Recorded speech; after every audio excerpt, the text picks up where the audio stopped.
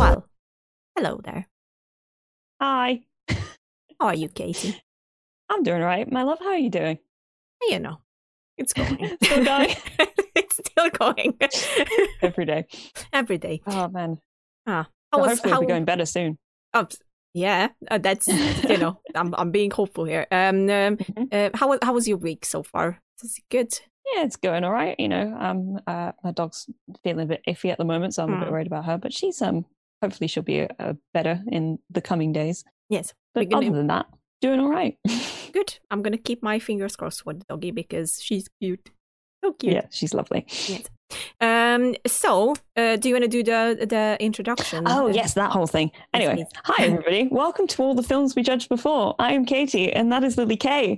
Not Troy Baker. I'm sorry. I am still, we are trying, but I'm still not Troy Baker.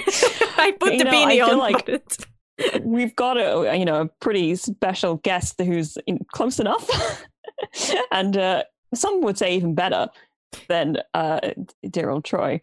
You're teasing. You're teasing, Katie. I am teasing. You are. I think we should get on with this as quickly as possible. So yes, go for it. I introduced Ricky, so it's your turn now. Okay. Well, we're very excited to have Jeffrey Pierce with us today. Woohoo! And here I am. There he is. Hi, Jeffrey. Yeah, I'm Troy Baker, but nah. Like I said, some would say even better. We would say even better. Here. Well, I'm honored, but there is only one Troy Baker, and we bow down for him. We can do that. We can. I'm sure he would appreciate that. How are you doing, how are you? Oh, I'm doing all right. How are you doing? It's still the pandemic, the G-rated version of The Last of Us, living that day and hoping for a better ending. One would certainly hope. I hope so. I do not want to live in that world. I don't know why, but it's not very appealing. I'm not gonna lie. Yeah. Even I don't know where you get that idea from. Yeah, what could be better? The freedom. Yeah, it is things are interesting. I guess safety is the barometer of whether things are going well or not. So I feel safe and staying safe and wearing a mask and trying to take care of myself and my family and friends and keep it that way until they get it under control. But that is unfortunately the world we're all living in right now. Where are you at the moment? Are you in the US still? Yeah, I'm in Georgia. Yeah, still in the US. Gotcha. Okay. Yeah, we'll see what happens in probably about the time this podcast airs. Yeah, roughly around that time, I think, actually. Yeah, they would be maybe competing with some other news in the United States. Yeah.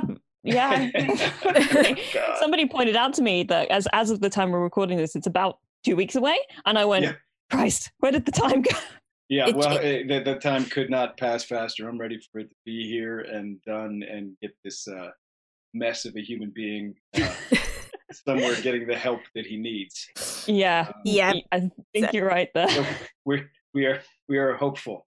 I was pretty hopeful in 2016 too, but I feel like there's an element of understanding how much is at stake this time, because I feel like last time in 2016 everybody was kind of like, oh, it's so obvious that she's going to win, it's going to be fine, that kind of sort of it wasn't that obvious. Attitude is the reason why we've had such a strange 4 years. Even us in the UK, it's been the ripple effects have definitely been seen. Sure. Well, when you tout yourself as the greatest democracy that's ever lived, and then you take all of the norms that democracy provides away, you start to understand how easily it can slip, and how without watching Obama speak yesterday. Yes, it was just regardless of what your politics are, he's a statesman and he's a gentleman and he's thoughtful and charismatic and held on to norms which he could have not held on to to his benefit. And so I don't think that there's a more stark contrast to be made between the gentlemen who are up in position right now, and I'm hopeful that we can get back to having a democracy that is en route to fulfilling what a democracy ought to be. Although we haven't. I mean, historically, we have fallen short of being this great people-powered, which is what democracy means in Greek. We have not lived up to that. Yeah. But we can. We could. It'd be a better world possible. if we did. Yep. Absolutely. It's such a crazy system. Talk to me November 4th or 5th. We'll know if it's actually working or not. Absolutely. I keep wondering if what would have happened if our dear friend Kanye West is staying in there. Honestly, I'm not saying it would be any better. It's just I don't. Look, it goes. It's historical. It's human. Like this narcissism and the idea of, there is truth to the idea that anybody who wants that kind of power should immediately be barred from having it. Absolutely. But you look at, Octavius Caesar, you look at Caligula. These are the idea of having power over everybody is intoxicating, and it brings sick people right to the roost. They feel very at home with the idea of, if I controlled everybody, everything would be okay. Yeah. It's terrifying, but this is who we are. Yeah. We are looking at a reflection of ourselves as the whole of humanity right now. Yeah. In a way, definitely. I'm going to make a really smooth segue and say you seem to be very interested in history, which I'm getting a lot from your book that you've written, which is part of the reason why you're here with us today to talk about your book, which I've got literally right here. Here it is. I have it right there. Excellent. We were just saying before we started this that I'm about 80-ish pages in at the moment, and what I've been noticing is that you've got a lot of languages in there, which I was like, oh, okay, it's like so much like French and German kind of being spattered out all over the place. Yeah. But you seem to have a great interest in history, which comes through a lot in the writing. Is that was that part of why you wanted to write it in this time period, or do you actually, before we go any further, do you want to tell us what the book is about so that please. Everybody watching can Sure. It is a horror drama, I guess, set in squarely in the middle of the First World War in 1917. Yep. And the sort of concept is that on Good Friday of 1917, a biblical apocalypse erupts. And sort of the idea is that the tipping point of man's inhumanity to man reaches that juncture and falls off the cliff. And whatever supernatural forces exist in the universe decide to end the human experience. And the mode of doing that is that the dispossessed souls of every evil human over the course of human history, 70,000 years of Homo sapiens, rises up in the bodies of the dead, takes possession of those bodies, and goes on a killing spree. And people are being hunted down and killed for their specific sins. So the idea of the recompense, the reckoning for the crimes that you've committed comes to life.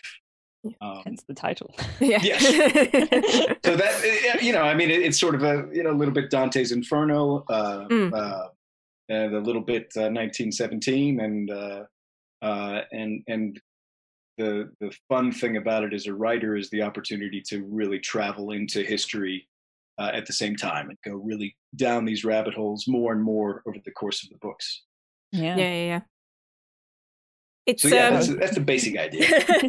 As I said, I am a slow reader, so I am not at the point where Katie is. But what I said to Katie is that for now I am confused, but in a good way. Like, like I am trying to figure out that how it will all come together, because how I figured it out is that it goes on different timelines.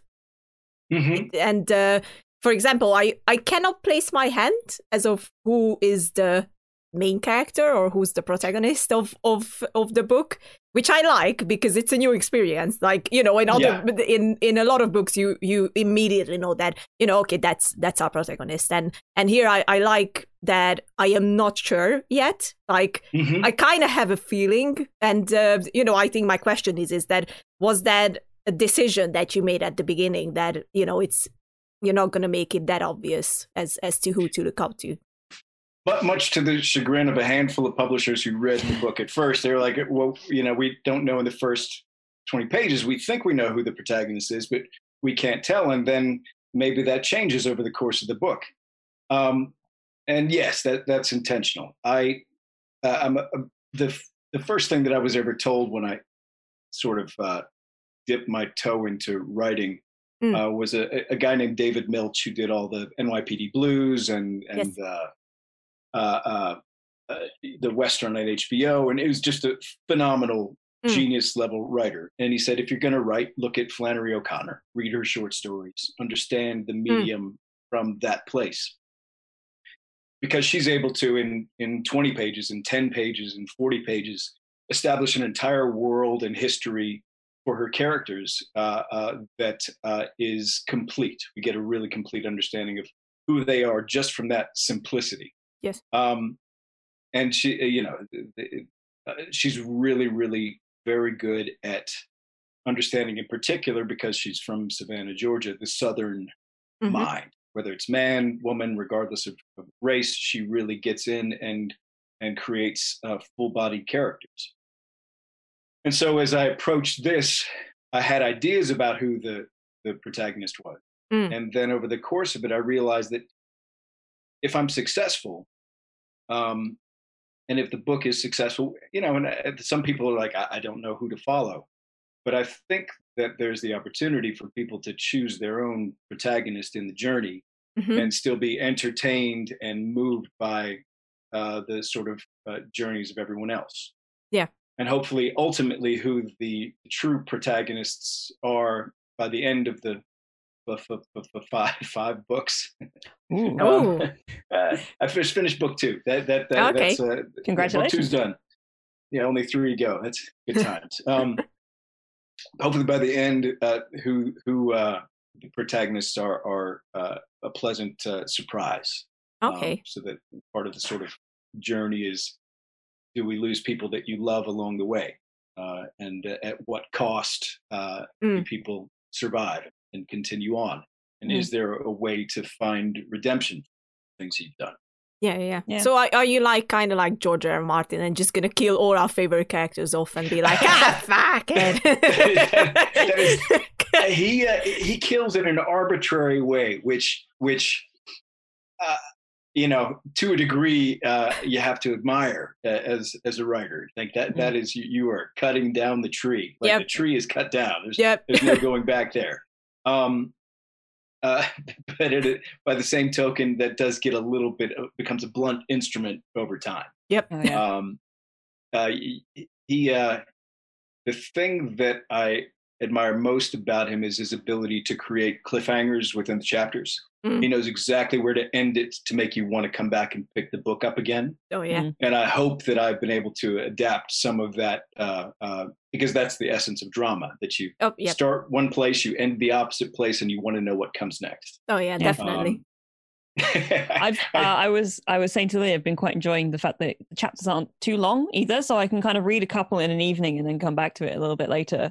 And feel like I've gotten a lot out of it, even in the small amount that I have taken the time to read, because there are so many characters to kind of really, and you do that thing where you go through and give them all like a heavy amount of backstory and understanding of who they are as people. Within a few short pages. So it's like, I've kind of got a handle on this person now, and then a page later they might be dead. So it's like, like, okay. So, but I at no point have I felt this is unnecessary or anything. It feels like everything that happens is going to lead up to something much later. So I'm quite excited to see how that pays off. Oh yeah. Yeah, logic is a really important part of the process when you're doing something, I think, that has supernatural elements.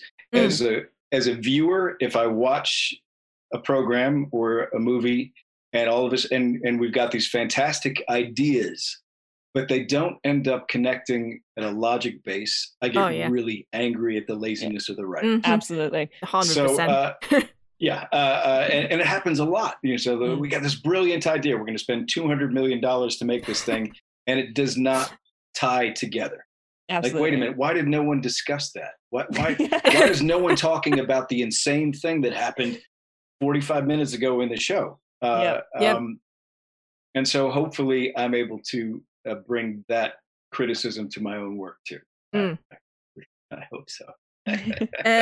We have to talk about these beautiful things in the book. My God, yes. Because I am just blown away. And they're so gorgeous. So honestly, gorgeous. Every time I turn onto a new chapter, I'm like, what's the artwork going to be like?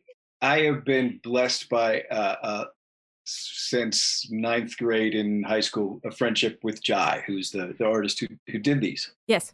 And I wasn't really clear on what I was going to get for cover art at the beginning from the publishers. And so in between, they're like, we're going to come up with a concept for what we think the cover could look like. I discovered that Jai, who has never been an artist his entire life, was starting to paint. And I saw pieces of his work that were haunting and stunning just on Facebook. I was like, what the hell is going on?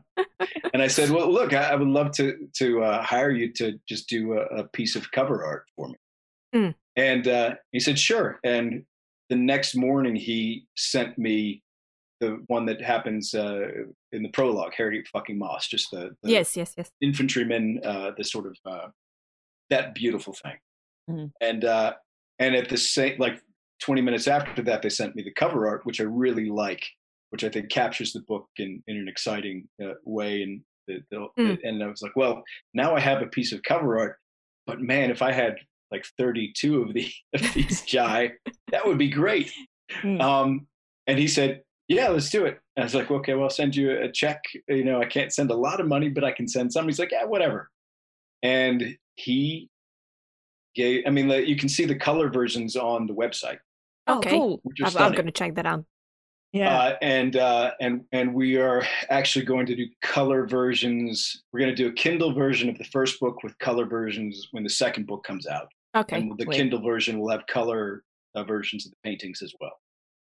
But Jai, unbeknownst to me or any of our friends, he and his sister were badly abused by their father. And those memories were suppressed in sort of the typical PTSD way where you just put that in a box. Yeah. And I guess over the course of time with that type of abuse, when it has not been expressed or talked about or acknowledged in the world, you sort of end up on two tracks, the person you are day to day and the person who was abused. And those things tend to separate, and it causes real problems over the course of time. And it is infuriating to think that we didn't know about it, that we couldn't support him in that journey, that the trauma and the shame of it was so painful for him, but it created a lot of problems for him over the course of his life. And to the point where he ended up getting help. And the help that he got was art therapy.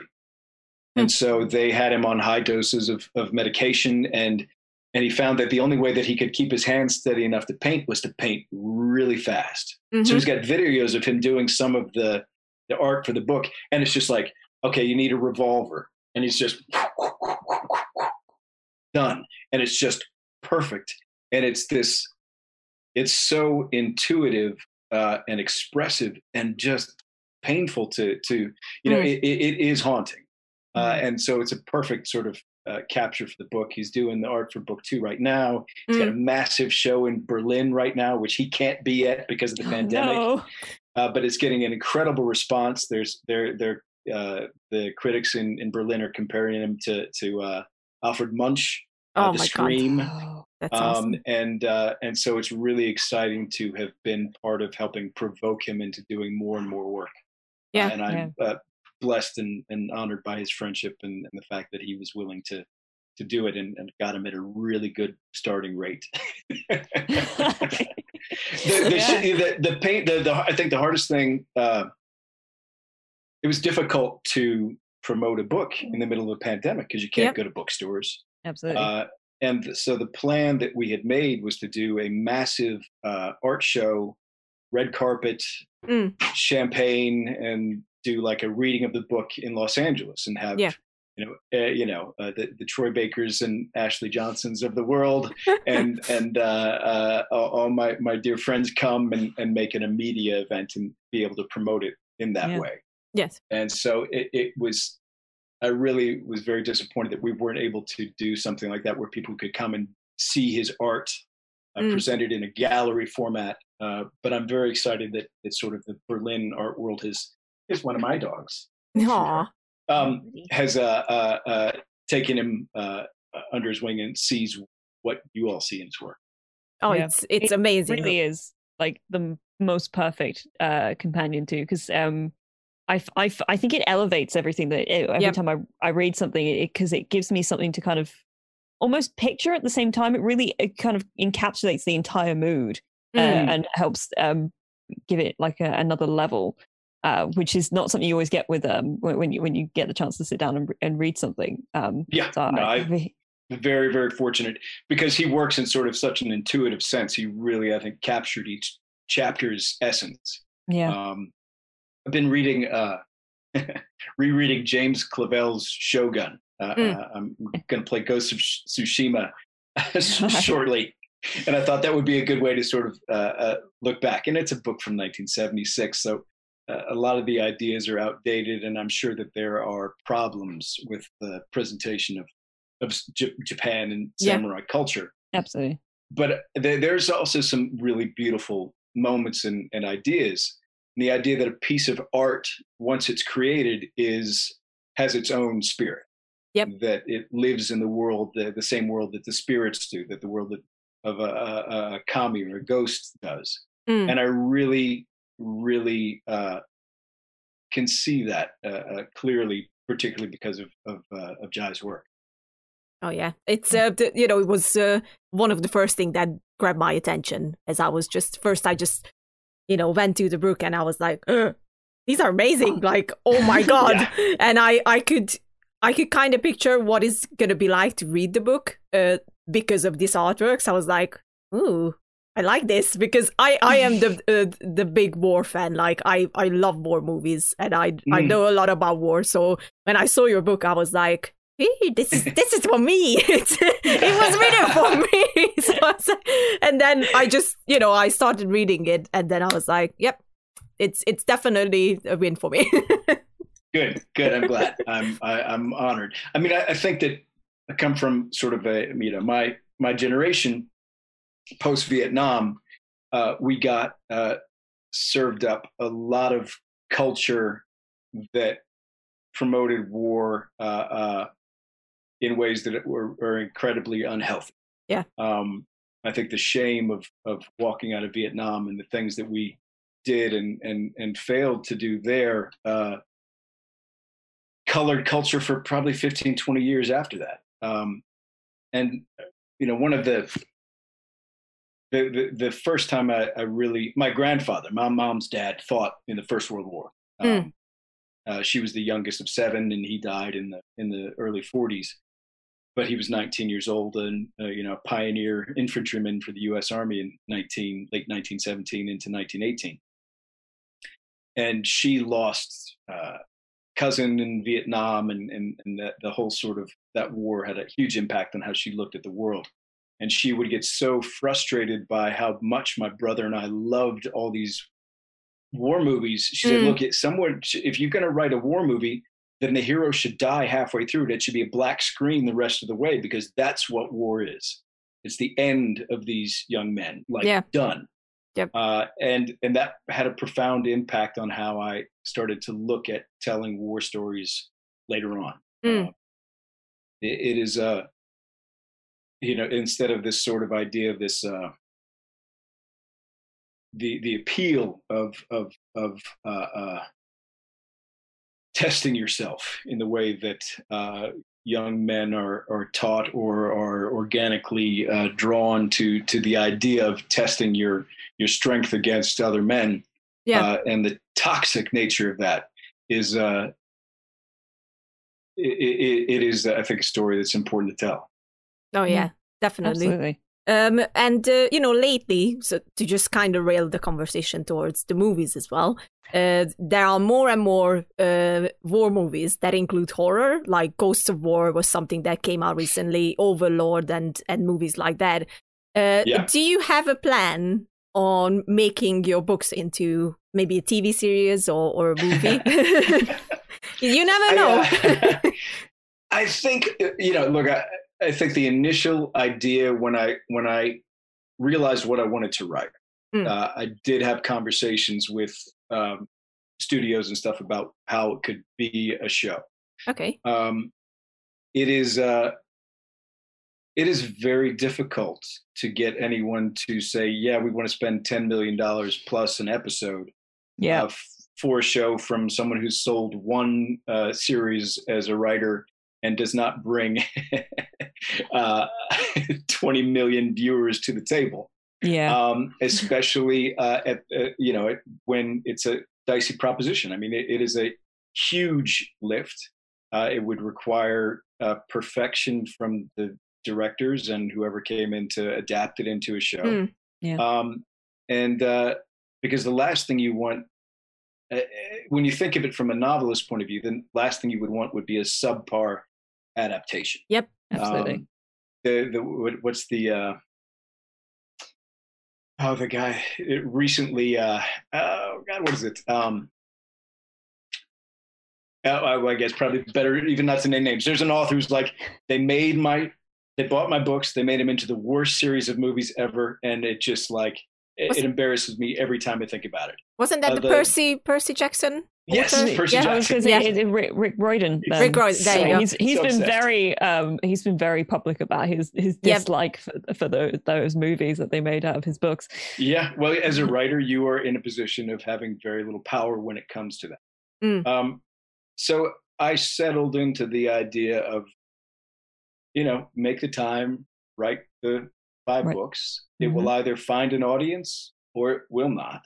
If it finds a really, really big audience, then maybe you have some power over what that adaptation would look like.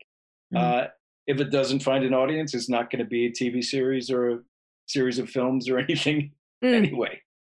But I know that I have to, having begun it, I intend to get to the end of it and do it to the best of my ability.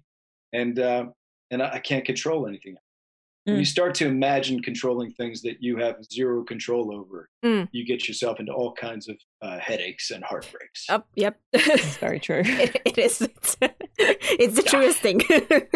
I will say, I said this to Lily, there are times while reading it that I feel like it reads, like there are elements of it that feel kind of scripty to me. So I think it would make a really good TV show if that were to ever become a thing. Yes, and we are happy to help you work on it, and we can do runner jobs, and I am excellent at dying. Just putting it out there. Perfect. There'd be a lot of death.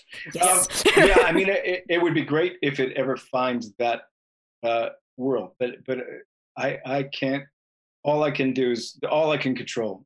And sometimes that's a dicey bargain is myself, and what I do in the world, and then you just have to be patient and take it as it comes, because most of the time it doesn't work out that way, and you have to be able to accept the victory the same way you accept the defeat. Otherwise, life just goes up and down and up and down and up and down, and that's I've lived enough of my life like that to not want that to be my daily mode of operation.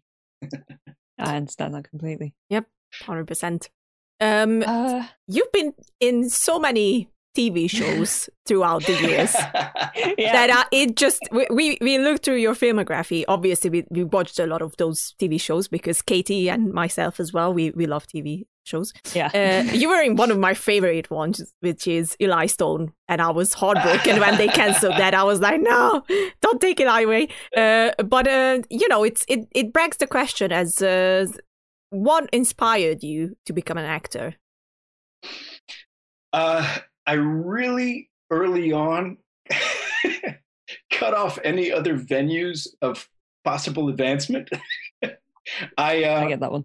I knew what I wanted to be early. And that was a sword fighter. I wanted to be a fencer. And I noticed the sword that's hanging up behind you. I was gonna ask you about it. Two, there's a samurai sword up there. Over there's another rapier over there. Oh, cool. So in fourth grade, I convinced my mom to let me take this in the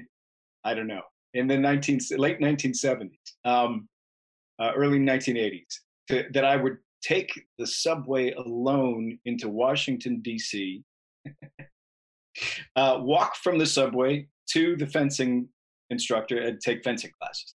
Oh. No, fifth grade. And so she was like, okay, because this was, I don't know, I would never let my kid do it. She's in fifth grade. I'm like, yeah, take the subway into D.C. alone and go take fence class. We'll pick you up when you're done. My mum wouldn't let me go into town without, like, if I were to go anywhere else, she's like, you have to text me if you leave anywhere and go to a different location. I need to know where you are at all times. It was a different world. I certainly didn't have a phone. I mean, it was we ran free. Like, basically in the summer, we would house in the morning and come back at 6:30 for dinner, bloody and scraped, but we survived it. It worked out okay. Mm-hmm. And then so I was like, I either want to be Harrison Ford or I want to be an Olympic level fencer. And so I gave up fencing when I got cast as the lead in the school play. And I was like, well, this is the thing. I can do all the sword fighting and never actually, and it looks a lot cooler than just fencing. And and I was hooked. So I sort of held on to that through my teenage years as best I could, while also running off the rails in every other way you could possibly imagine. Somehow survived that to reach 19 and moved to Los Angeles and crashed right into a brick wall and ended up with everything I owned strapped to my motorcycle on Hollywood Boulevard, thinking, how the fuck did this happen? Like, well, because you're 19 and you have no idea how to survive in the world. And it was a great sort of a learning curve in terms of realizing, oh, there's a lot I do not know. And I was really fortunate to make my way back across the country to Virginia and get my act together. And I started working with Washington Shakespeare Company at the time, and then started tour. Spent 2 years touring with American Shakespeare Center out of Virginia. We toured the whole U.S. and Canada, and all of a sudden I found myself like teaching at universities, teaching workshops, and then apprenticed to a stage combat maestro at Shakespeare and Company in Berkshires in Massachusetts, and had 2 of the best years of my life, getting paid $250 a week to do what I absolutely love. That's awesome. Then New York, then Los Angeles, with a much better head on my shoulders, and knew how to wash dishes and do laundry and be a responsible, decent human being, and it all seems to have worked out okay. The essence of life. Yeah, that's the short version, I guess. I love that. Was there any movie that inspired you to go more towards the screen? I mean, I love the film of the 1970s and into the 80s. Mm-hmm. The Godfathers, and at least the first 2. Yep. The third one would just sort of pretend that didn't happen. Raiders of the Lost Ark. Yep. I mean, I pretend that the other Indiana Jones movies didn't happen either. I was thinking about, like a movie like The Mission. Do you know The Mission? Jeremy Irons and Robert De Niro. Yes. I'm going to look it up. It is a phenomenal film. And that's the kind of film that was getting made before they realized they could make $1 billion off film if it was not challenging. It is sort of the long and the short of that is it's a study of it's about the sort of rape of the New World by the Portuguese and the Spaniards in South America. Yeah. And it is a very unhappy ending, but it introduced me to all of that history. So the sort of storytelling of that culturally was profound in terms of looking at the world in a new way. And I don't see big movies getting made that tell those kind of stories. Yep. I would love to, I loved 1917, but it does not, and it introduces us to that war and that time period really well, but not with the historical context, not with an understanding of these are the things that led to a war that was absolutely pointless for everyone involved.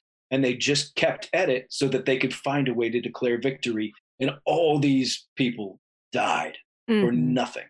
Yep. And so, but then in the mission, in 2 hours, they tell all of that history within that encapsulated time, space and time. And I would love to see a World War I movie that accomplishes that, but you can't, nobody's going to put out the money to do that well enough at this point to tell a story that may not have the appeal that 1917 had. In terms of like, you leave the theater really fucking depressed. Yep. Which is necessary. It is. In sort of teaching. It's necessary to, but that's not what they want to make. So even writing The Reckoning, I had to sort of say, okay, the horror is the hook. The idea that you can compel an audience and entertain them, and then along with that to be able to give really sharp bites of history in with it is what is driving me as a storyteller. I mean, it definitely comes to. I was surprised as how many facts you were able to put in, even though I'm just not even at half through the book, and I was like, that is awesome to me. Like for me personally, one of my all-time favorite movies is Saving Private Ryan. And we talked about this with Katie, that especially the beginning when they showed the D-Day, that it is just so well put together, and it's horror. It's pure horror of the war and everything, and I kind of miss that too lately in movies, as of like portrayed as it is, like show it to us, and I think one of the best TV shows that did it was Band of Brothers, which is also Spielberg and Hanks. So like it's that's why for me, I honestly just cannot wait to go back and read your book, because it's refreshing to have basically everything that I always looked for in there, and being that historical, being that horror, which I love. Like that's my jam. And it's like, I'm not gonna take down my beanie, but let's pretend I took it down and just take your hat off. I mean, thank you. It's awesome, honestly. Please, as you make your way through it, I would love to hear your thoughts or questions or anything as it goes. It is, the idea of the difficulty, I think, of being a novelist. And this is my first time being a novelist. If there's a difficulty, it is creating the piece and not knowing if it's getting seen, because it is a difficult market to make your way into without sort of being Stephen King. Yeah, that's true. And you do not want to sort of create a piece of art and have it exist in a vacuum. Yeah. That's but it's funny. Eli Stone. That's my gem. He is one of the absolute most genuine stars of a show that I've ever met. Oh, I think that's so good to hear. I only worked with Johnny for like 2 days, and he was lovely and welcoming and everything that you want when you show up on a set.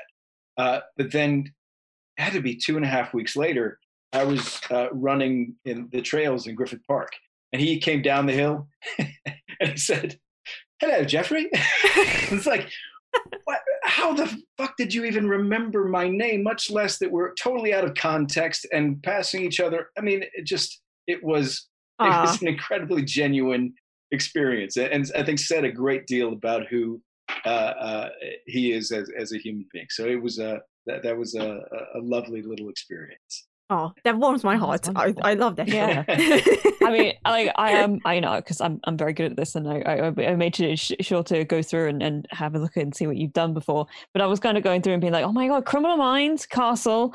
My mum watches a lot of NCIS Los Angeles. And then we both, because I was going through and kind of talking about this with my mother before we both pointed out that you're in The Tomorrow People, which we both loved when it was on. We were sad that it didn't get to go on for any longer than it did. Me too. It was a great bunch of people too. Yeah. I mean, Night Shift, you've been in everything. Yeah, that's what I was like, oh my God, so many things. Like, it must be so awesome to do these TV shows. Like, we just had a conversation with Rick Bertie, who's a dear friend of mine. And, he's been in many things as well. And he said that the experience is so deep sometimes that it's worth it. Like, he loves going around and just do different things because it's always a new experience. Yeah. I think that it's interesting because I think Hollywood has this reputation. Well, that people are difficult and you run into assholes all the time. And the truth is, the number of people that I've met who've been difficult to work with it's in the single digits, the low single digits. Most of the people 99% of the people that you come across on any set are just lovely, grateful to be there. That's so cool. Hardworking and devoted to what they do. And just because, look, no one wants to hire an asshole. Yeah. Because they know what they're getting and they know that they're going to have to deal with them after 5 days of 10, 12, 14-hour days. And you don't want to subject yourself or anybody else around you to that kind of abuse. Absolutely. So fortunately, we see a lot of assholes. We when people act badly, we find out about it. And it has an impact on their careers, and it lowers the chances of your ever having to come into contact with them as a working actor because nobody wants that around. Yeah. So I feel really, really fortunate to have had a long-standing, pleasant experience as an actor. It's been good fortune. It's been forcing myself to get up and do the things that I know I need to do, which I think everybody can understand in terms of the way that you approach the world. But it's all sort of worked out really better than I could have imagined. I'm very grateful for it. And video games in particular. Yes. have loved being involved with that. Working with Naughty Dog has been in many ways the highlight of my career because I don't think I've ever done anything that was so universally successful in what the Neil wanted to do, what Naughty Dog wanted to achieve with it. They, rarely do you sit down and say, this is what we're going to do. This is what's going to feel like. This is what's going to look like. And it executes exactly what the artist's intention was. So it's I think that I would put my experience in games up with anything that I've experienced in TV and film in terms of the pleasure of the experience. I was curious as to whether or not you were more of a film or a TV person. Yes. Just sort of generally speaking, in terms of like what you like to consume rather than what you like to be in. Although what you like to be in is also good to hear too. Yeah, both. I am I'm happy whenever I get hired, so I'm generally okay with whatever comes.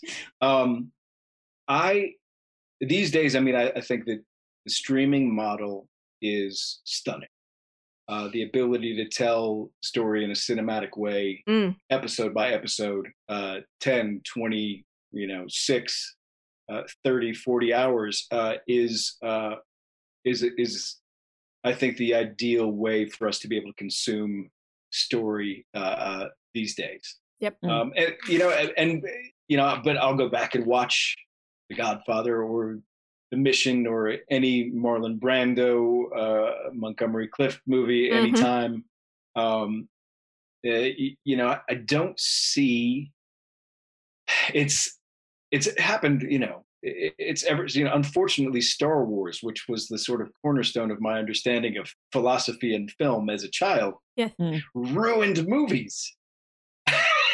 You're not seeing Dog Day Afternoon or Serpico or they just don't make. They literally don't make Taxi Driver. Right. Yep. That's true. And even the Scorseses of the world are asked to do something. Can you go further than that? Can you make something, epic? And it was like, well, I'd rather see Scorsese make a great $20 million film than $100 million. Let's see what he would do with that at this stage in his career. Yeah. But they don't want to greenlight stuff like that anymore. Yeah. And it's just not. They're just, because the idea is like, if it didn't make $1 billion, how can it be successful? Absolutely. I've spoken about this many times about how much I miss like mid-budget sort of movies, and how I wish that Hollywood would take more of a chance on original IPs, and just like I mean, John Wick came out 6 years ago or something like that. That was kind of one of the first big action movies that had that mid-budget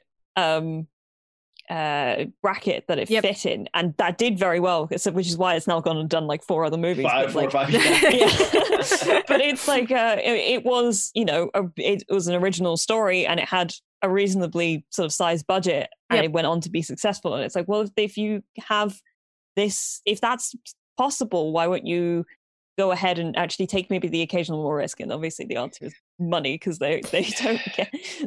Yeah, it's. I mean, I think that video games are the future of storytelling, and I don't know if video games will be the proper way to talk about it 5 years from now.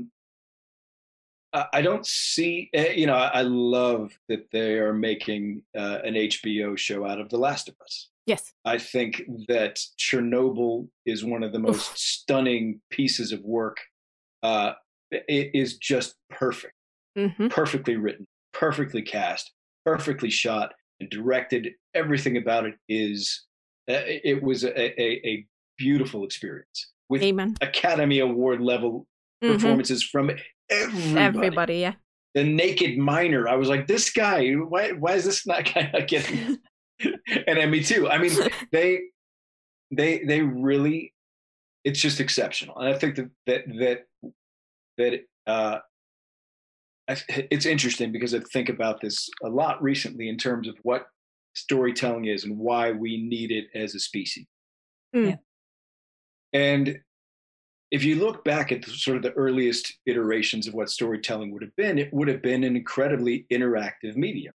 You either would have been part of the story around the fire or a witness to some degree, but it was about sort of saying, okay, this is what our culture is, and these are the things that we need as a group to survive, and this is how we pass that information on to our children and incorporate it into our way of looking at the world. Yeah. And that's still the purpose of story, but it's not something people put a lot of thought into, I think. It's more like, not to denigrate George R.R. Martin, but, can I make these dramatic turns that keep the audience coming back, as opposed to saying, no, this is the story we're trying to teach people with. And then the Greeks took that and expanded it and made it this massive experience. And the Romans ran with that. And then William Shakespeare is like, how do I make money and write a lot of plays and get everybody there and tell some good stories at the same time? Some classic stories, I'm just going to adapt them and keep feeding the sort of idea of this exchange, but also find a way to make money off of it, which was, I think Shakespeare's like, his main reason for doing what he did was let's all get paid and have enough money for beer after the show, which is, basically an actor's life in general. Yeah. How do we get paid to have enough money for beer after the show? But as we got into the world of like having a focused light on the stage, where the audience was separated by the proscenium, the experience of being an interactive member of that experience was gone. You could sit back and be a passive viewer, which is a horrible way to experience Shakespeare in general, because I don't think I've ever seen a good. I mean, I saw like the brilliant Richard III, and it was but it was terrible. I fell asleep. It was like 3 hours long, and you're not part of the action. Whereas that's written to be, he's supposed to be talking directly to you, as Shakespeare would have intended. Yeah. So we're supposed to interact with story. That's sort of like in our genetic makeup. Video games are the one place besides live theater that's not in a proscenium where you are part of the story, where you expected to be a part of the story, where the illusion is created that you are involved in the storytelling and involved in the experience. Yep. And I think that as long as Neil Druckmann is brilliant as a storyteller. And I think that if we can understand that the medium needs storytellers of that caliber in all games, then games can suddenly become the place where we go to for a real artistic cultural exchange and an experience and a feeling that you leave it changed. You walk into a movie theater, you walk into a play, you want to be moved and changed by the experience. That's the entire purpose. Yep. If you just had fun, if it was just, then it was a waste of 2 hours. Because the idea is that you're going there to commune with your fellow human beings in a way where we can see the things that we have in common and be affected in ways that we're all capable of being affected. Understand that we're like an organic mass of what we think of as individuals, but we're all part of this same, we're all connected to each other in that way. So if I don't see that in the theater, I'm not going to go. If I don't see that in a movie, I'm not going to watch it. And for the most part, if I don't have that happening in a game, I'm not going to play it, because it can be great. The game experience can be fun. Yeah. But I want what I got from The Last of Us. I want what I got from The Last of Us Part 2. I want to be killed by it and changed. Many times over. Many times over. Yeah. So much death. Yeah. It's I was saying metaphorically killed. Both ways works. Both things happened with it. I'm gonna be honest. It's, if we are honest. And talking about when you mentioned the theater and being interactive. While I did theater, for me, what was most important in all of the plays that we did is to interact with the audience. I was like, there's no point in doing it for ourselves to just be on the stage if we are not going to bring in the audience. So, for example, we always make sure that sometimes we would come down from the stairs from behind them and then, just start talking to one of them and stopping next to them or something like that. And it works wonders. Like, the audience enjoys not just sitting there and just watching something that plays in front of them, but actually feeling like that the characters are with them and they are part of the story. And I think what you said about video games definitely is I agree on 100% level. Like, The Last of Us is easily a huge experience, I think, for both of us with Katie. I would show you, but I think it would end up being a bit iffy on the camera. But I literally have a Last of Us poster up there. Yeah, me too. So we are big fans, and you are awesome as Tommy. We just have to say it out loud, like, come on. I was very pleased to find out that you weren't dead after that whole sequence in part 2. I was like, oh man, not alive. Although it begs the question. He's not well, though. He's not well. How did Tommy survive that shot? I mean, I think that the research that Neil did was that it was small caliber at such a short range. Okay. That it just blew, the clean shot through, came out the cheekbone and so it was more like down it's here. Like that. Raul Espanza plays a character in Hannibal who has a very similar thing happen to, where he gets like shot right through the face. Surviving. That it's interesting. I mean, the number of people who commit suicide shooting themselves in the mouth and miss their brain entirely. Yeah, and survive it. Yeah, it's so there is I think a precedent for it. Tommy's just a lucky motherfucker. Thank God. Like, honestly, lucky in terms of life, but everything else that he has going on, I feel like that's a little bit snake bit. Yeah, he's got a lot of trauma all up in himself now. I think that he probably needs to work through properly. Only there were therapists in the apocalypse. Yeah, they all died off a long time ago. Oh, God. Nobody's doing couch sessions. It is. Tommy is one of the has been one of the great joys of my.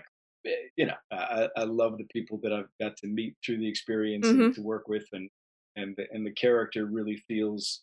It feels human. Genetically part of me. It's a very easy fit. It was flat. Yeah, and I mean that I cannot personally imagine how it is like to work with mocap and things like I love watching the behind the scenes for The Last of Us or now many of the games are made like that. But what is it like to actually be on set and have these mocap suits on? And I'm guessing it's much more different than doing a movie or a TV series. I'll imagine that with your experience in theatre, it's probably very similar to that, though, just with silly costumes. I think that ultimately it is much more freeing for the imagination to not have all of the impediments, because at the same time as you're in a kitchen and there's a coffee maker and there are actual real things, there's sugar, and they've done an incredible job of propping it. It's perfect. You're also having to sort of void the camera and the cameraman and everything else that's going on. So sort of there is an amount of your imagination that's spent imagining that they are not there.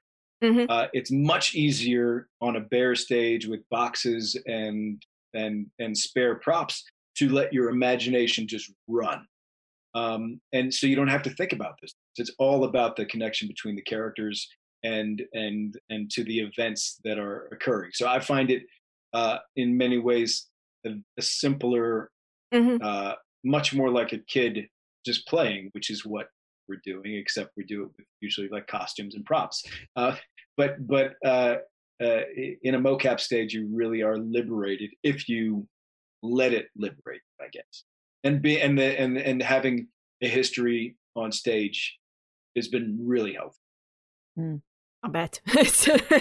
And then it begs the question: is Last of Us your favorite game, or do you play in general?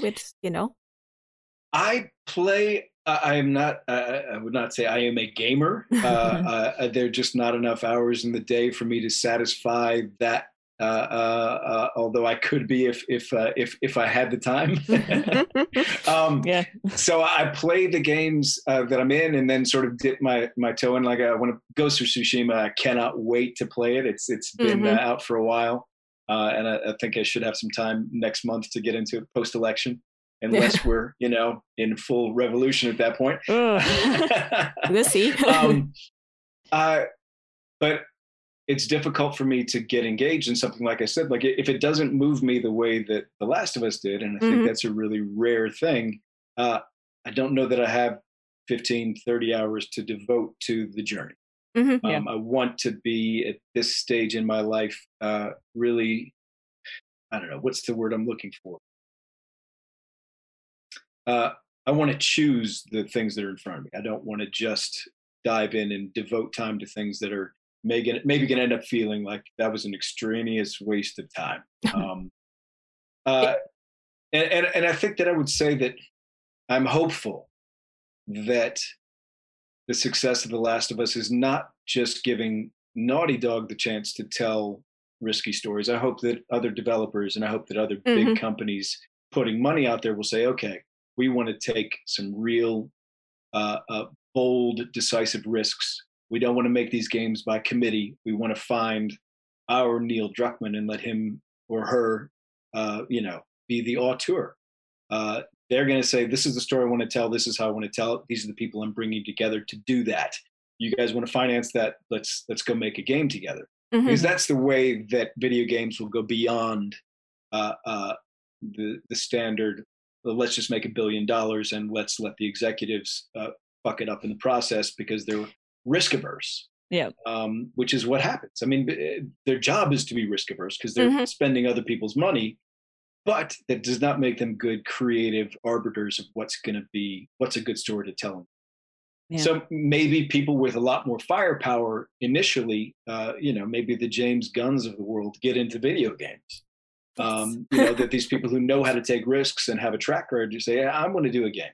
Yeah. And I'm going to bring these people together and I want you to finance it because we're going to make $1 billion telling stories that need to be told. Mm-hmm. So that's 100%. So soapbox on games. I know I'm somebody who is a big advocate for getting more people of a more diverse background to be in these rooms where we can actually have them tell their own stories. Mm-hmm. Because it's like one hand, representation is incredibly important, but that has to exist behind the camera as well, or behind the creative team and what have you, so that we end up having people who are telling authentic stories as opposed to having people hearing about their stories and trying to tell it through like another lens.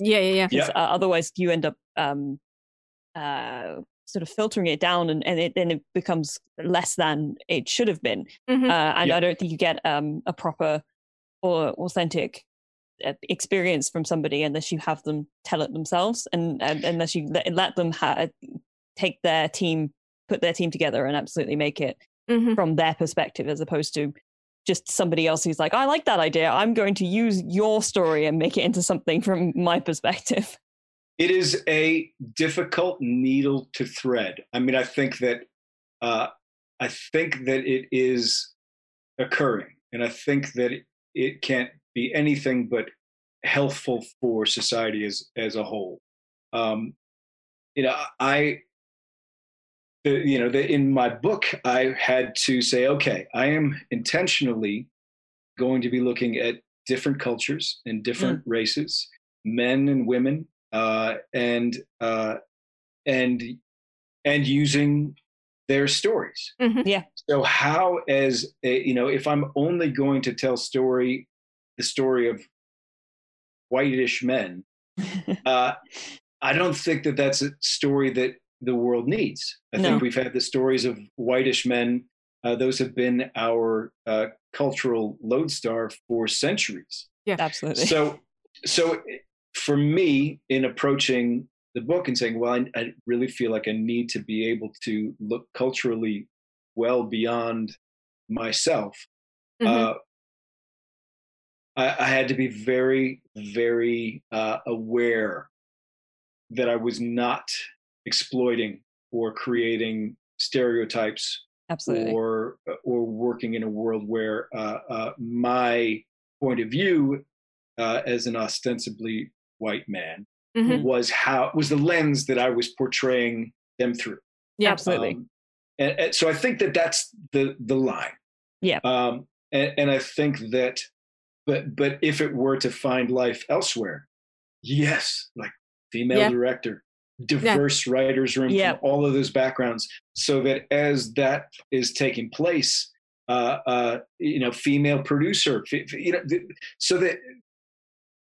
Because then you've got a prism that you're viewing it through, and you get a rainbow out of that experience. But until it is looked at and refracted through all of those ways, I don't think there'd be a way for it it should not find its way culturally from a white man's perspective, because white men have not been great for the world.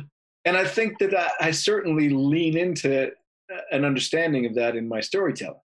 And hopefully the more history that I'm able, if I'm taking responsibility for my cultural historical background, that I'm able to look without any blinders at what my fucking people done.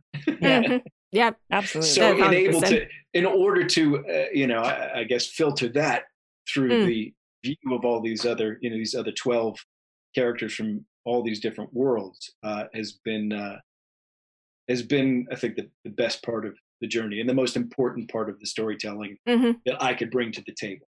Absolutely. Yeah, it's yeah. There you go. No, it's just, like we talked about diversity, and we will talk about diversity a lot more in our podcast, because it's the most important thing to talk about. And I said, Katie, this so many times, that I am glad to see that change is coming, but also I am still there that it's like, fast it up. Just just bring it in. Just faster. Just more. Just more. That's why I appreciate that Lovecraft Country is existing, because it is fucking beautiful. I don't have better words for it. It's so good. It is, from the journey, from my start as an actor in Los Angeles in 1996 to now. The industry has changed dramatically, and it breaks my heart for my Black brothers and sisters who had one opportunity for every 100 that I had, and were as talented and as focused and as driven. But it's a numbers game, because you're not going to book 99 out of those 100. And if you get one shot for every 15, 20 that the white guy's going to get, how do you hold on? And so watching these, in the first few episodes, is sort of like generational level of Black actors who are amazing. I mean, just breathtakingly talented. From the young woman. I mean, they just are lovely, talented, skilled craftsmen, and craftswomen as actors. So I am so glad to see that finally taking shape, and it just needs more and more and more and more of that. I always bring up this thing of like, I want to see more whenever I talk about like mid-budget movies and like having people from various backgrounds coming in and actually directing larger budget things, I'm like, when was the last time you heard of like a Black woman directing a mid-budget like action movie? And then The Old Guard came out, and it was like, oh, there's one. There's one. It's like, thank God. I mean, there's one. I'd like some more, but it's a good beginning.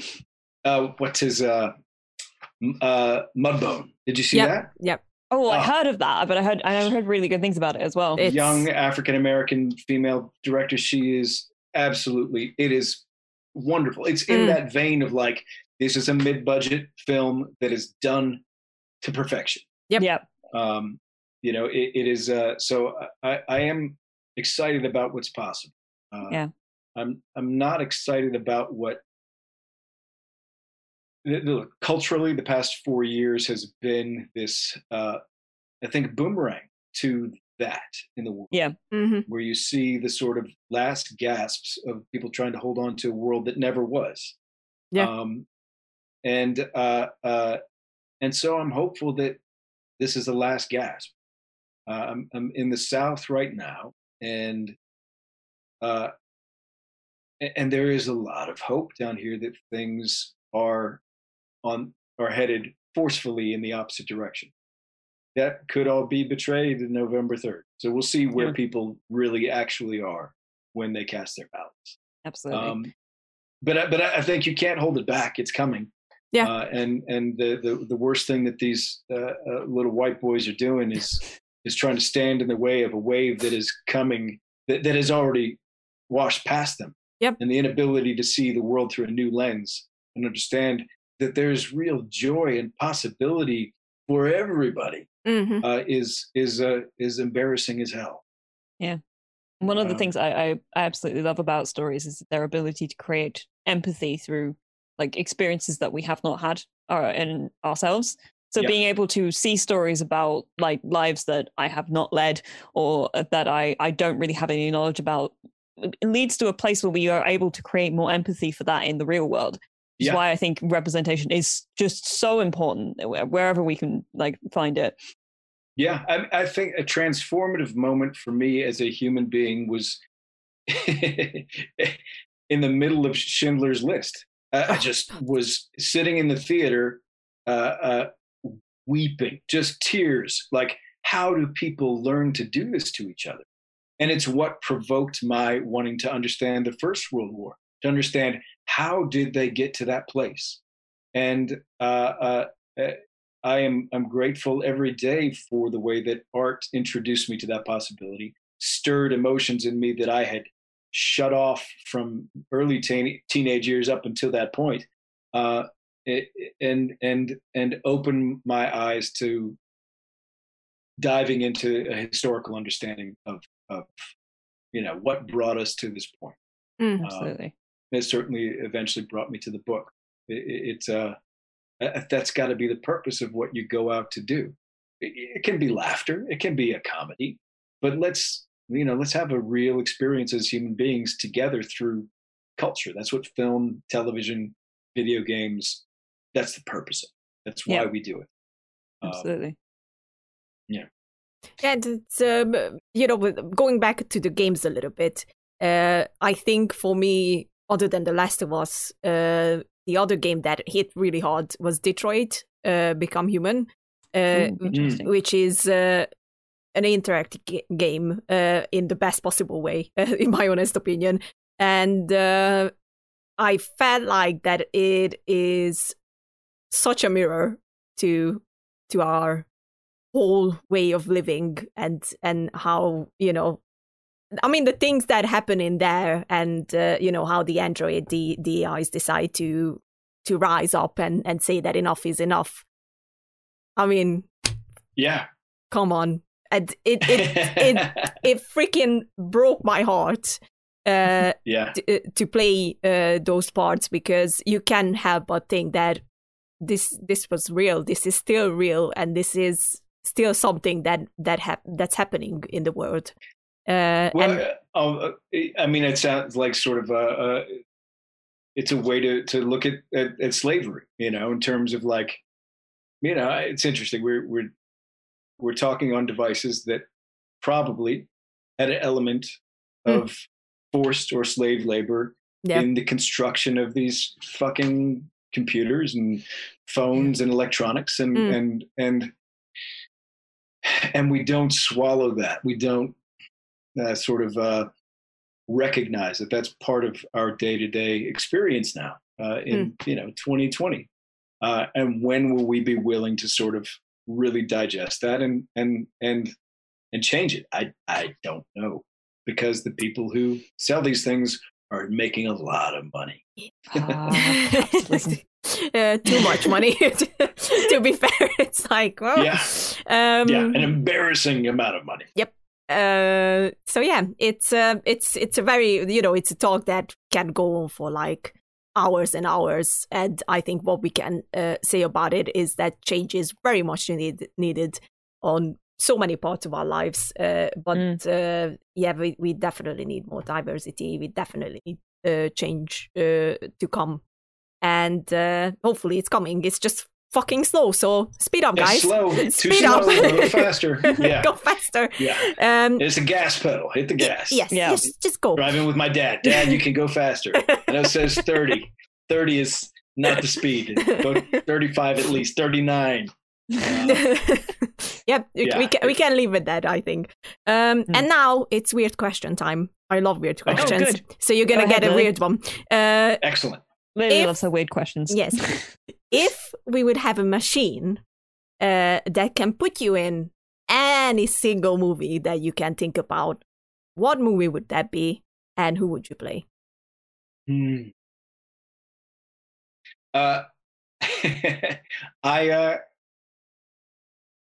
that's an interesting question, because then you have to sort of go down the level of like insecurity of like, well, could I pull that character off? Would that be good enough to do that? So if I were to sort of, because I, as an actor, you have to think pragmatically, what are they going to let me do? Mm-hmm. But if I am freed of that, I would absolutely be. Yeah, I'm not saying that I could do it, but I wanted to be Indiana Jones more than I wanted to be anything as a kid. So I would definitely be experience Raiders of the Lost Ark. I'm not saying that I would be great in that part, but that's if I were just going to have an adventure and play that part and experience that world, it would be Indiana Jones. I think that's a really good answer. It is. It is. And speaking of performances, Karen Allen in that movie is doing extraordinary work. I mean, back to the 1970s era of filmmaking, she came from that world. And that is the level of acting. She deserved an Academy Award for that performance because she is brilliant in it. I agree. 100%. Yeah. 100%. Indiana, I mean, you did mention that you wanted to be Harrison Ford, so I think it's it started with Han Solo and rode straight into Raiders of the Lost Ark. I think you can nail Indiana Jones. You would take a different take maybe. I don't think anybody could do what he did in that film. I mean, he just is. Forget about it. There are some roles like that. Sean Connery as Bond. Those are. Boy, Tom Selleck would have been terrible as Indiana Jones. That's very fair. For me, it's Tom Hanks. Like, no one can beat Tom Hanks as Forrest Gump. I'm just gonna put that out there. That's true. Absolutely. It's like, nope, don't even try. Just unbeatable. Yep. Katie, do you have a weird question as well? I don't have any weird questions. I've got normal questions. Katie, you're not fun. Oh man, I mean, the one I really like hearing about is whether or not if there have been any movies in the past couple of years that have really excited you about. That's just a fair question. Like, movies in general, or even TV shows. We could talk about video games, but I feel like Last of Us kind of carries that slot. Yep. Yeah, absolutely. 1917 was incredible. It was technical achievement. But Roger Deakins.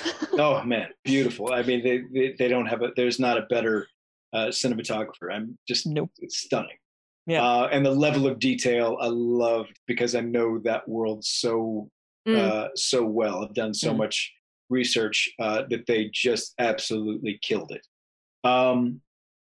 Babylon Berlin, have you seen that? Yes. Oh, I have not. Yeah, personally. Fantastic. It is wonderful. Watch it with the subtitles, with the German performances. They are doing great work as actors, and it is really impressive filmmaking. I think it's the most expensive thing they've ever done in Germany, and I loved it. I love all that sort of Art Deco as well. So the period is really interesting, and the time period historically, as the sort of rumblings of Nazism start to come to the surface in the midst of a detective drama. I loved it. Really, really exceptional. I think those are my sort of two big ones. Two of my big ones in the past 2-3 years, I think. Okay. But, I don't watch a lot of broadcast TV. Okay. Maybe it's because I've done so much of that for a living. And most of the stuff that I try to sort of devour is streaming these days. That's sort of. I think that broadcast TV, if it can't learn to compete with what's being done in the streaming world, as long as they're based on a commercial model, it's very hard for me to sit down and enjoy. Yeah. I love it. Fargo is amazing. Yes. I've heard really good things about Fargo. Yeah, really, really cool. And very diverse in its storytelling. Handmaid's Tale is some pretty perfect television too. That's sort of that's the ballpark that I've been in for entertainment. That's fair enough. It's very good ballpark. If you like 1917 and you like the one-shot movies, I will recommend one because I don't think many people know this. It's a German film called Victoria, and it's completely one shot. I've heard about this. It's a mind-blowing film. Like, you are so confused at the beginning, and you're kind of bored at the beginning. I'm not gonna lie. I was like, I don't know how I feel about this film. And then it just switches halfway through and you're like, Jesus Christ, what happened in this movie? Okay. So I would say Victoria is definitely one of them. And it was directed by Sebastian Schipper. And it's a wonderful, wonderful film. You just have to get through the bit of a boring part, but it's worth it. It's worth it. So I highly recommend. I'll check it out. Yes. Thank you for the recommendation. And since you like apocalyptic and kind of things, I would say Kingdom would be a winner for you. Oh, yeah. And I just Kingdom, recommend this. Which Kingdom, the period piece or the MMA? The period piece, the Korean TV show. Okay. It's cool. My one of my dearest friends, Jonathan Tucker, was in a show called Kingdom. Family drama on Netflix about the MMA world, and his work in that is some of the finest acting I've ever seen. It's maybe not a show for everybody, but his performance is what I would tell any young actor to look at and say, if you can achieve that level of charm and danger and charisma, then you should be an actor. I love that. It's a stunning performance.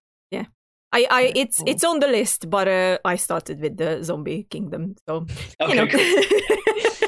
Me and my horror troops, I just have to have them. It's good. And I wanted to ask, because I am not sure, are your dads in the book? Are they zombies? No, I think that as you get further into it, that when we start to see the world through their eyes as well, it is something that I don't know that's been done. So that sort of starts to find its way in over the course of the books. I don't want to give you a spoiler, but yes, these are not just sort of ravenous, thoughtless creatures. They are us. That's even scarier. Yeah. Yeah, because when I read the prologue and there's that scene in there, I was like, are these zombies? It's because it kind of felt like they are zombies, but I believe you. I mean, you wrote it too. So. It's they are certainly undead, but it is not in the there are calculations. Okay. That they are purposeful in their deeds and in their thoughts, and we do very much end up living inside of their experiences over the course of the journey, which brings another half dozen characters into the mix. But they're sort of but as we sort of start to experience their rising up, I think it brings a really interesting, unique perspective to it, and gets us into more history in ways that I think are really open the door for what happens in it too. Oh, exciting! I like that. Have to read some more tonight. Yes, me too. I'm like, I mean, I kind of figured, because it was also in the prologue when the she-wolf fights Harry. And then he comes back and there's these visions of past lives, I guess. It was like, this is like really interesting to look at, and I think that's why my question at the beginning came, that this could be, I could imagine this on my TV, watching it as a TV show, because it's such a unique look at this world, and I just love it. I'm a fan, as you can tell. The nice thing is I have no constraints over what the budget would be, so I can just paint as big as I want to. But yeah, achieving just that opening sequence as we travel into Harry's new experience would be really expensive. Well, it is. The sort of a lot of the conceptually sort of Dante's Inferno informed it. So bringing, so I'm able to sort of track like what these sort of, the she-wolf is part of the beginning of the journey into the sort of into the Inferno. Part of the sort of precursor on the Good Friday in Dante's Inferno. So I wanted to sort of being able to draw from those things and make them feel practical in the storytelling was one of the fun parts of writing. I bet. Yeah, it's really, really cool, honestly. You can pick up Jeffrey's book from many places, thank God. I picked myself up from Book Depository. I can't say the word. Story? Then thank you. But if I'm correct, that I saw it on Amazon as well. Yeah, I got mine off Amazon, so I think it's on. It's on Amazon. You can go to the website, thereckoningseries.com, and you can see all of the art in the gallery section there. See all the art in full color. And there are some excerpts from the audiobook. And the audiobook is on Audible. I think you can get it free if you do a 30-day trial. Yeah. So get it for free if you can. And I did all the voices in the book, which was a process unto itself. Excellent. But yeah, the website, thereckoningseries.com is a very good place to start. Yes. Spectacular. We will put everything in the description below. And before we go on our happy ways, Jeffrey, do you have a recommendation for our watchers and listeners of any film or TV show that you want them to definitely see 100%?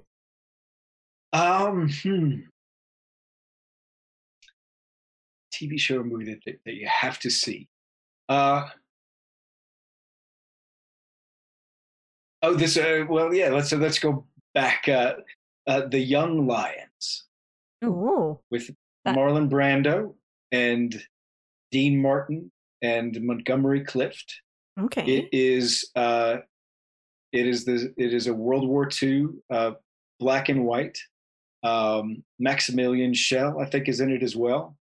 And it is the story of Brando plays an officer in the German army, and Dean Martin and Montgomery Clift are American soldiers, and it traces their sort of journeys back and forth over the course of the war until they finally confront each other in the final days. And it's some absolutely masterful performances. So it's not a movie that a lot of people have seen. I have no idea if it's available like to download for streaming. You might have to find a DVD somewhere, but it is. It comes from the sort of the height of those great artists. Oh, I like that. I haven't seen it. This is one of the first war movies that I haven't seen. Oh, good. I think you'll do. It's something new. I like it. Jeffrey, thank you so much for coming on our show. Thank you. Yeah, absolutely. You truly honored us. It was great talking to you both, and I wish you nothing but success with the journey. Thank you so much. Thank you. Very we much appreciate it. That. Yes. Absolutely. And once again, thank you for Troy, David, and Tom for allowing us to be on their platform. And you can watch this on YouTube, and you can listen to it on our Anchor platform, which we also gonna post in the description. And this was a fun talk, and I truly enjoyed it. Go buy Jeffrey's book; it's fucking amazing. Very good. And play The Last of Us. Like, obviously. Wait, absolutely. The other side. At this point, I'm done. It's just amazing. And take care. Wear your mask. It's a pleasure. Stay safe, y'all. Bye. Bye. Bye.